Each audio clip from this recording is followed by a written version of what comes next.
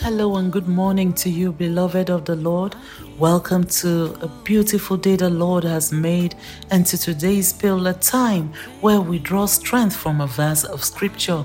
My name is Lois Owecho Ame, and today's scripture reading is taken from Acts chapter 20 and verse 32.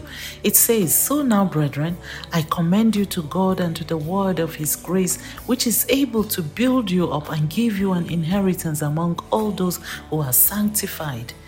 Amen. My dearly beloved, everything you will ever need is found in the Word of God. You can only find out when you take time to study.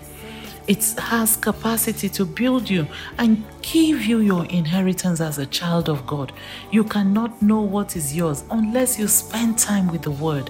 Today, I commend you to God and to the Word of His grace. Let us pray. Dear Lord, we thank you for your word. We receive grace to stay with your word and experience the shift that comes with it. In the mighty name of Jesus, we pray. Amen.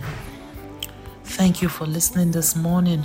Remember that the Word of God is vital for your spiritual growth. The Word of God is very essential for you as a child of God. Take time to study that you will be able to enjoy all that is yours as a child of God. Have a blessed day.